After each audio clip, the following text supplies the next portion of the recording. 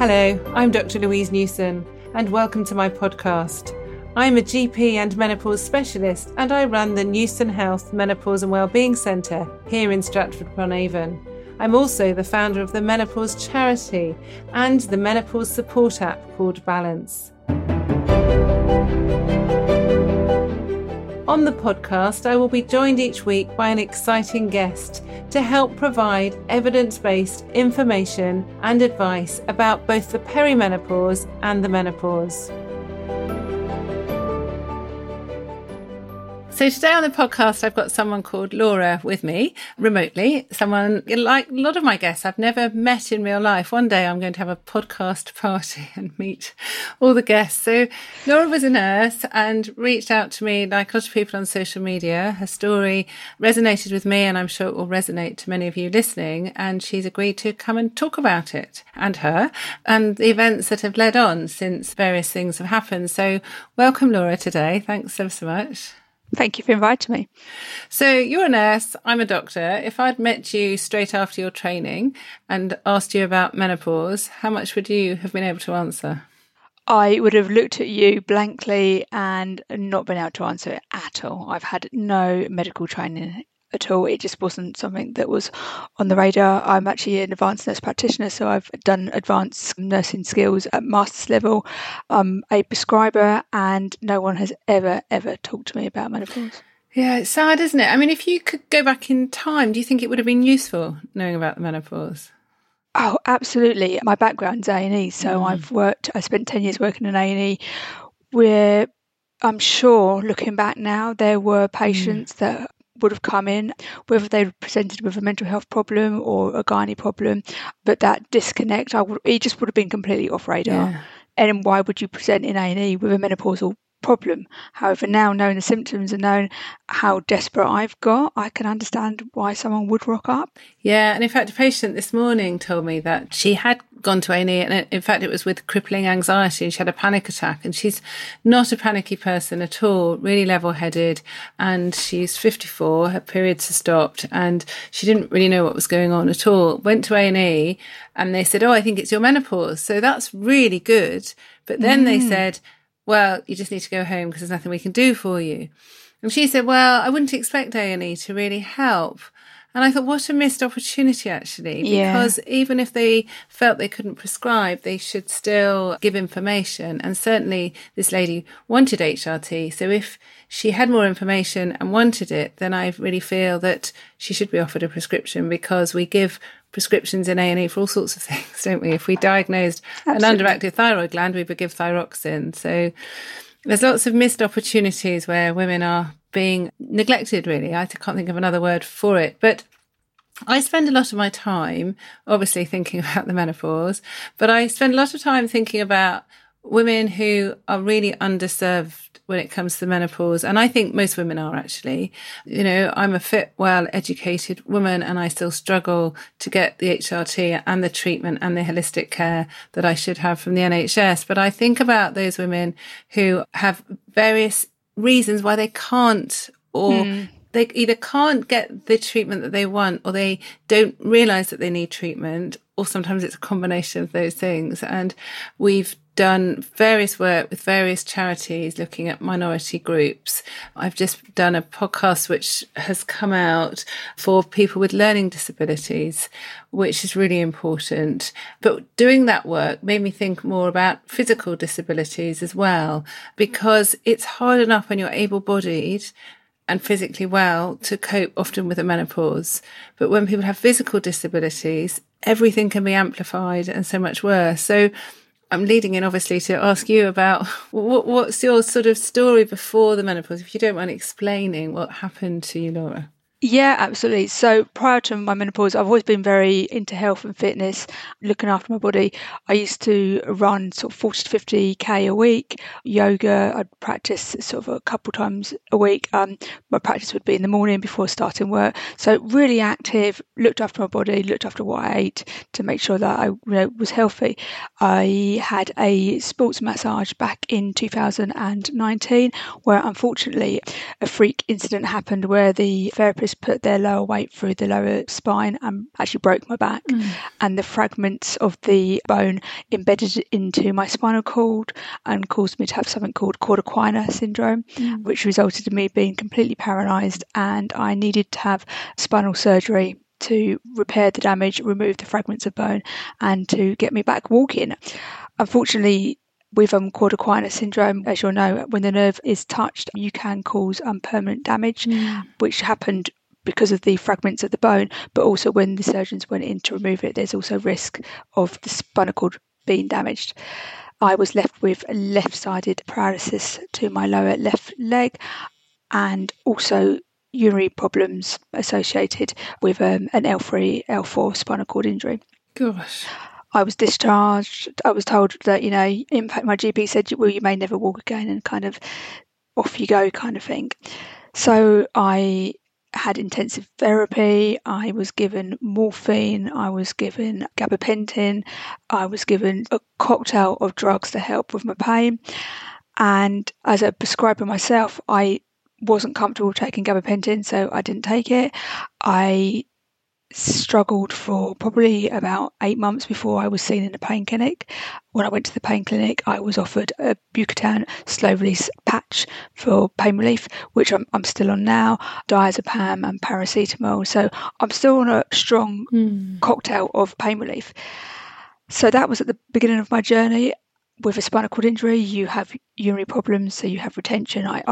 The signals that fire my bladder don't always work properly, so I'm not always aware when I need to go to the toilet, so I'm at a huge risk of getting a UTI, and I kind of really have to work that area to make sure that I look after my bladder and drink plenty of fluids and bits and pieces. So there is a bit of a disconnect with those neurons that fire the bladder. I've got pain from the spinal cord injury. I've had major surgery, and you're told it can take up to 2-3 years for that all to settle down.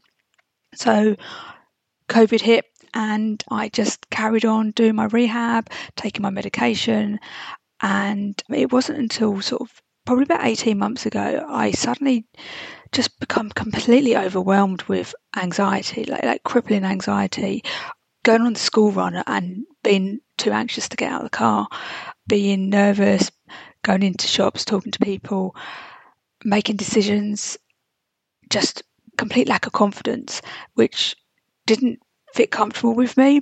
I kind of held it in together, and it got to the point where I think over the Easter period, I just physically couldn't leave the house. I just couldn't stop crying. Anybody who knows me knows that I am not someone who cries. I'm not a crier.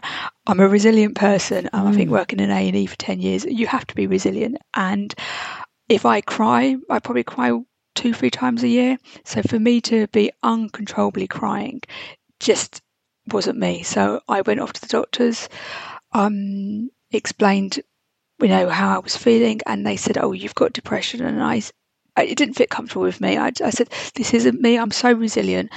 I don't understand why suddenly 2.5 years later, after having my accident, where I'm so positive about it, and some really positive things have come out of me needing to use a wheelchair and using mobility aids, I don't feel that that's why I'm feeling like I'm feeling." The pain was increasing. I'd kind of reached a plateau, and I was beginning to wonder whether I'd just become resistant to the medication I was on, and did I need to increase the morphine? Was that why I was in so much agony? My hips were just on fire. I would be laying in bed gyrating my hips, which I'd wake up gyrating my hips to try and alleviate the pain. I couldn't lay on either side. It was impacting on my walking and on my rehab and my therapy, because the pain had just got to a level that was actually reducing me to tears. And the brain fog that I was then starting to experience coincided with COVID, and everyone's talking that COVID causes brain fog. So I had all these things going on, which was making me feel even more anxious and depressed. I've got quite a stressful job working as a senior manager in the NHS, having to make decisions, having to have team calls, and suddenly the words just weren't coming out of my mouth, which really knocked my confidence. I kind of felt a bit withdrawn and didn't want to verbally speak out in meetings for fear that the words would come out wrong. I was beginning to wonder whether I had dementia. I'd recently read the book Still Alice. I don't know if you ever read the book. And I think anyone who's read the book Still Alice will absolutely, these feelings will resonate with them. And actually, in the book Still Alice, she talks about menopause, and she thinks that maybe her dementia is menopause. She was 50, I was coming up to 45, and then there was lots of hype on social media that made me think, hang on a minute, is this menopause, or have I got dementia? Have I got long COVID? Have I just got chronic pain because of my spinal cord injury? So all these factors are going on. So I went back to my doctor and suggested that I'd like to discuss taking HRT, and they just said, no, you're too young, you don't need HRT. It was suggested, this was a telephone consultation with a locum GP, it was suggested that to help with my low mood that I took up some form of exercise. And I said, well, maybe like something like running. And they said, oh, that would be a fantastic idea. And I just was gobsmacked that my GP, who clearly hadn't read my notes, had no understanding that I was an ambulatory wheelchair user, that running wasn't an option. I couldn't run. I'm in a wheelchair. Was suggesting that I take up some form of exercise because it would help with my low mood. So I decided there was no point pursuing the conversation with this person, that I had to go and do my own research, which is what I did. So I'm eternally grateful for the work that you've done, raising the profile and, giving people like myself and actually friends and colleagues that the information that we are being deprived from.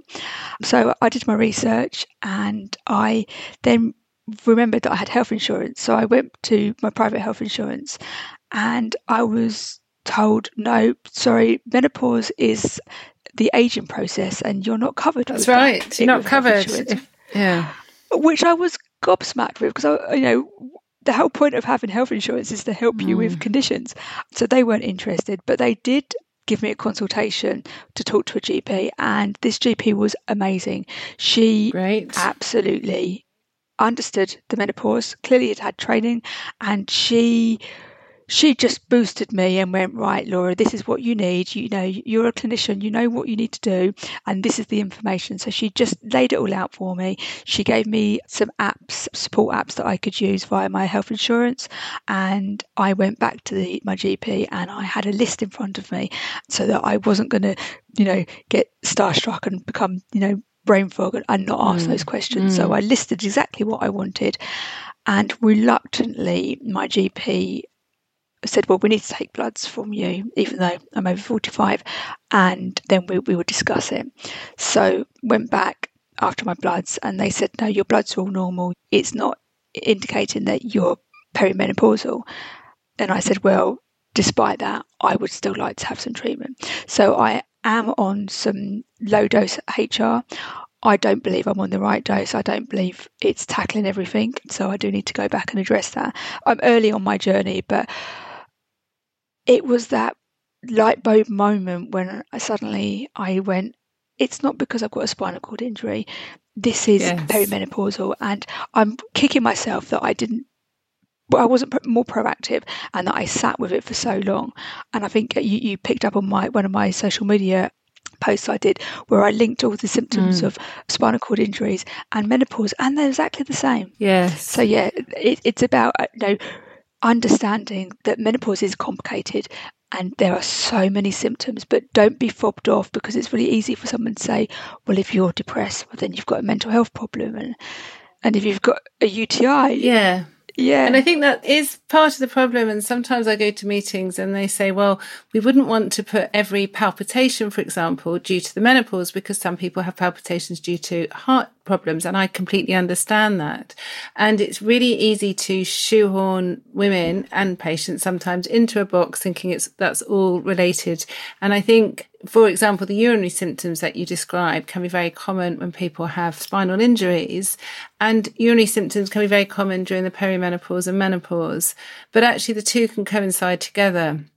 And sometimes what's happened in medicine, and I think it's been a real problem, and it is a real problem for women, is that we compartmentalize medicine and we try and tick too many boxes, and then we don't think about other things that can be happening at the same time. And lots of people can have two things together. So when I see someone who, for example, has muscle pain or joint pains, of course they might have an arthritis. And some people I see have already been diagnosed with an arthritis. But some of their pain could be related to their low hormones as well. And I see a lot of patients and women who have multiple sclerosis, MS, and that often gets worse during the perimenopause or menopause, and they're often given other biological agents and drugs. But they're also menopausal. So I will give them HRT if they want it, of course, to help their future health, knowing that some of their symptoms might be not related at all, but knowing there's no contraindications to taking HRT. And the number of women that come back when they're on the right dose and type of HRT with MS say, my goodness me, I don't need to take this extra biological agent. Actually, the deterioration in my symptoms were due to my hormones. And we know that estrogen and testosterone are very important on nerve function as well. And testosterone can build the myelin sheath and reduce inflammation and work as a neurotransmitter. So it can be very helpful actually in repairing any nerve damage, but also, nerve pathology. So it's really crucially important that we don't just ignore women because they've got other physical, mental, like you say, psychological disorders, if you like, as well. And I think when you think about urinary symptoms, vaginal dryness, I often think about people who are sitting in wheelchairs because we know around 80% of women have symptoms related to vaginal dryness, urinary symptoms, and about 8% have treatment. So the majority of women aren't getting help. A lot of women I speak to find it hard sitting down for long periods of time, or they find that they're going to the toilet far more frequently. And actually, if you have to sit down because you're in a wheelchair for a lot longer, it must be very uncomfortable. And plus, just the effort of going to the toilet for a lot of people is a huge effort. It's we take our health for granted, as you know, and our mobility for granted when we are mobile. But actually, it's not so easy for a lot of people. And people who are very physically disabled, who need a hoist and they need carers, and they've got incontinence pads. They don't want to be leaking and urinating when they don't need to. And without anyone thinking about, well, could some local estrogen, vaginal estrogen, help some of the urinary symptoms? Might not help them all, but even if they're 20% better, for a lot of people, that's really going to improve their quality of life. Absolutely. And like you say, looking at the systemic side of things as well, because, you've been given all sorts of drugs and actually they can have an effect. But if we can replace some of those drugs with some hormones that have less side effects and better long-term effects on future health, then I would much prefer to swap estrogen with gabapentin, for example. And that's what happens quite Absolutely. a lot. We see a lot of people who are being medicalized for the wrong reasons for their individual symptoms, rather than someone taking a step back and thinking, could this be related to their menopause? There's a lot of people who think it's awful that people take HRT and that we're medicalising the menopause, but it's being medicalised already with other medications. So in medicine, it's so much better if we can treat the underlying cause. Absolutely. And it's just not happening with the menopause, is it? No, it isn't. And we know that the highest suicide rate in women is the age 45 to 55. That's a huge stat, and when we can treat it with a medication, if someone had diabetes, we just wouldn't question it. We'd give them insulin to support them. But there is just that taboo around the whole subject. And have you spoken to other people at all, Laura, who have physical disabilities, who are struggling with the menopause, or is it a conversation that's coming out more, do you think, in general? Absolutely. So I've done a few social media posts on my disability platform, and I was really taken back by the amount of people that privately reached out to me and said, thank you. I've now had that light bulb moment as well, thanks to your post. So that was really sort of inspiring to know that actually, I wasn't alone going through disability and menopause, that actually I think that we have to talk about it. The more we talk about it, the more we empower people. I'm confident and I'm quite happy to come on to something like this and talk about some of those subjects like urinary infections and vagina dryness and stuff, where so many people wouldn't. But unless we speak up about it, and actually, by you talking about treatment that will help that will empower someone to go, no, this, I'm not just going to accept this, and I am going to go and get treatment. So talking on my platform, people have reached out to me. I've had a couple of people who've said, oh, you've just kind of given me the kick that I need to go back and be a little bit more sort of forceful about what it is I need. And interestingly, when you first reached out to me, I was out with a school friend and we were having lunch and we were just paying, and I said, oh, I need to hurry, I've got a phone call with someone from Louise's team. And we started talking about the menopause, and the lady that was serving us said, oh, I'm so sorry to interrupt your conversation. She said, I've been listening to you while you've been queuing. She said, I think I'm going through the same. What you're talking about is exactly what I think I'm going through. She said, everyone's put it down to the fact that I'm going through a divorce. Oh. And she says, but I've now moved on from my divorce and those symptoms are still there. She says, thank you for talking so openly. And I said, I didn't realise we were being so loud, but there you go. So, I think having these conversations inspires other people to go, actually, I'm not going to settle for second best. I'm not just going to accept this. It isn't, as when I went for my to my private health insurance to ask for support, it's not an aging process that we just have to suck up. Let's get that help. Yeah, absolutely. And it's been really amazing actually watching and listening to how people help each other. I think I'm very fortunate that I'm doing something that affects women rather than men, because I know how hard it is. Actually, I've got some male colleagues who work with testosterone replacement in people who have testosterone deficiency. In men, it can affect around a third of men, but it's really close conversation, and men don't like talking about their own health or hormones. We know that just looking at how people present with disease, and men and women are different, but women like to talk, but they also really like to help each other. I'm not saying men don't want to help each other, but there is this sort of almost sisterhood that's going on, and I can feel it even more with lower generations. So I did a survey recently looking about how we talk about the menopause, and I presented it at a European conference, and people are far more likely to talk to their daughters than they are to their mothers about the menopause, which is no surprise. But actually then daughters and younger people get so much more empowered and then can help and start that conversation. And it's not even about normalizing the conversation. It's about allowing people to think about what they're going to do about it. Because I think for so long, people haven't been talking because they thought, well, there's no treatment, I might as well just carry on. What's the point of moaning? But now I feel like the nation is waking up. People are understanding their bodies. They're allowing to understand. But actually then the next step is, well, how do I get treatment? And like you say, it's helping people to support that. And I know a lot of the pushback I get from some of my fellow healthcare professionals is because I'm creating work for them, because all these women are now coming to the surgery. And I understand, and I feel that's difficult on a flooded system.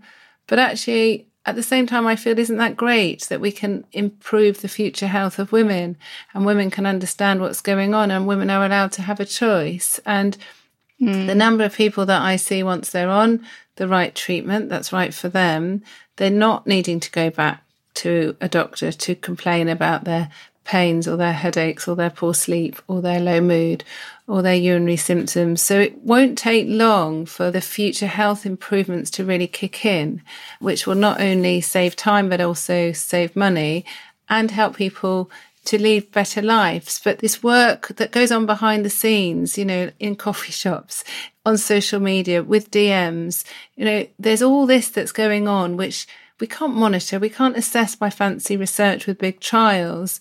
But I feel it is having such an effect. And I couldn't have done this work 30 years ago without social media. I mean, there's a lot of Twitter I can't stand because it's very toxic often.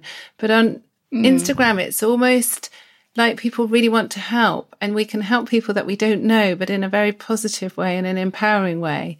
And just when I first came across you on Instagram, and you could feel this energy, this sort of support for you when we don't know you, which I think I can't imagine what it must have been like and still is like for you, having such a freak accident. But none of us need social media friends, but just to have support actually is really useful, isn't it? Yeah, absolutely. And it's kind of, the talking out and reaching out. And actually, I've got some people on my Instagram account who I've never met, most of them, but actually every now and then I actually came off social media for about 3 months last year.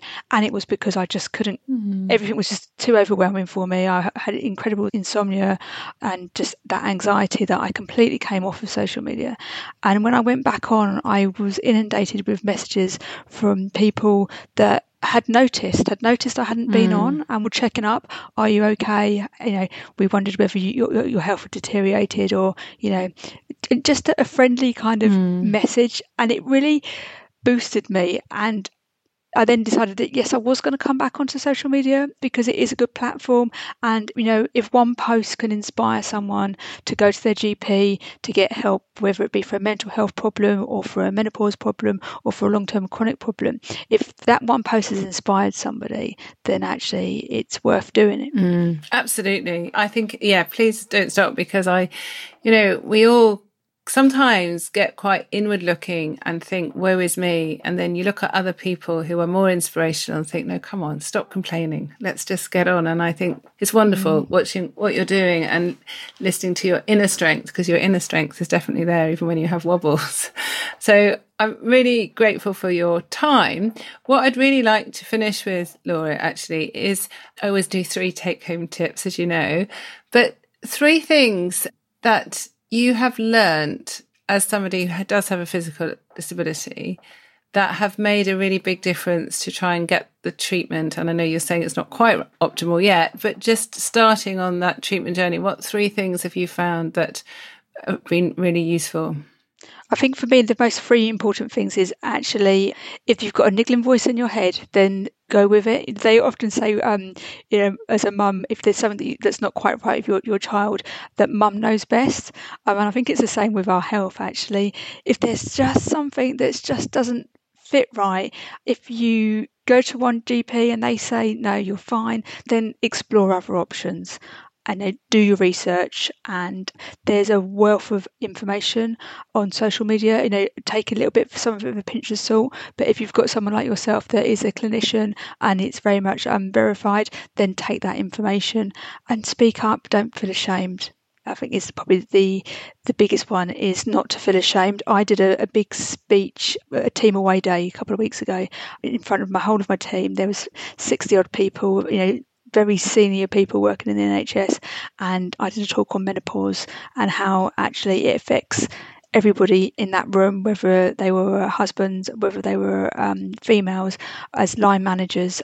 It affects everybody, and we need to start talking, and we need to start articulating these conversations and not feeling embarrassed about it, because it's, historically it was, a problem that we just didn't talk about. When I was younger, you had your periods and you had your period chat with your mum, in closed doors. No one would know about it. I've got 4 girls, and we openly sit around the dinner table and we talk about periods and we talk about menopause, and, while we're talking about, periods and menopause, the conversation is, pass the salt, pass the pepper. I mean, it's just part of those conversations. And I think normalise women's health, men's health, talk about it, and go and seek advice.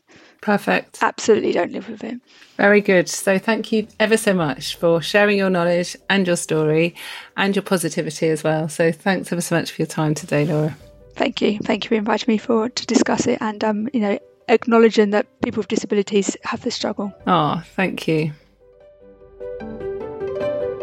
For more information about the perimenopause and menopause, please visit my website balance-menopause.com, or you can download the free Balance app, which is available to download from the App Store or from Google Play.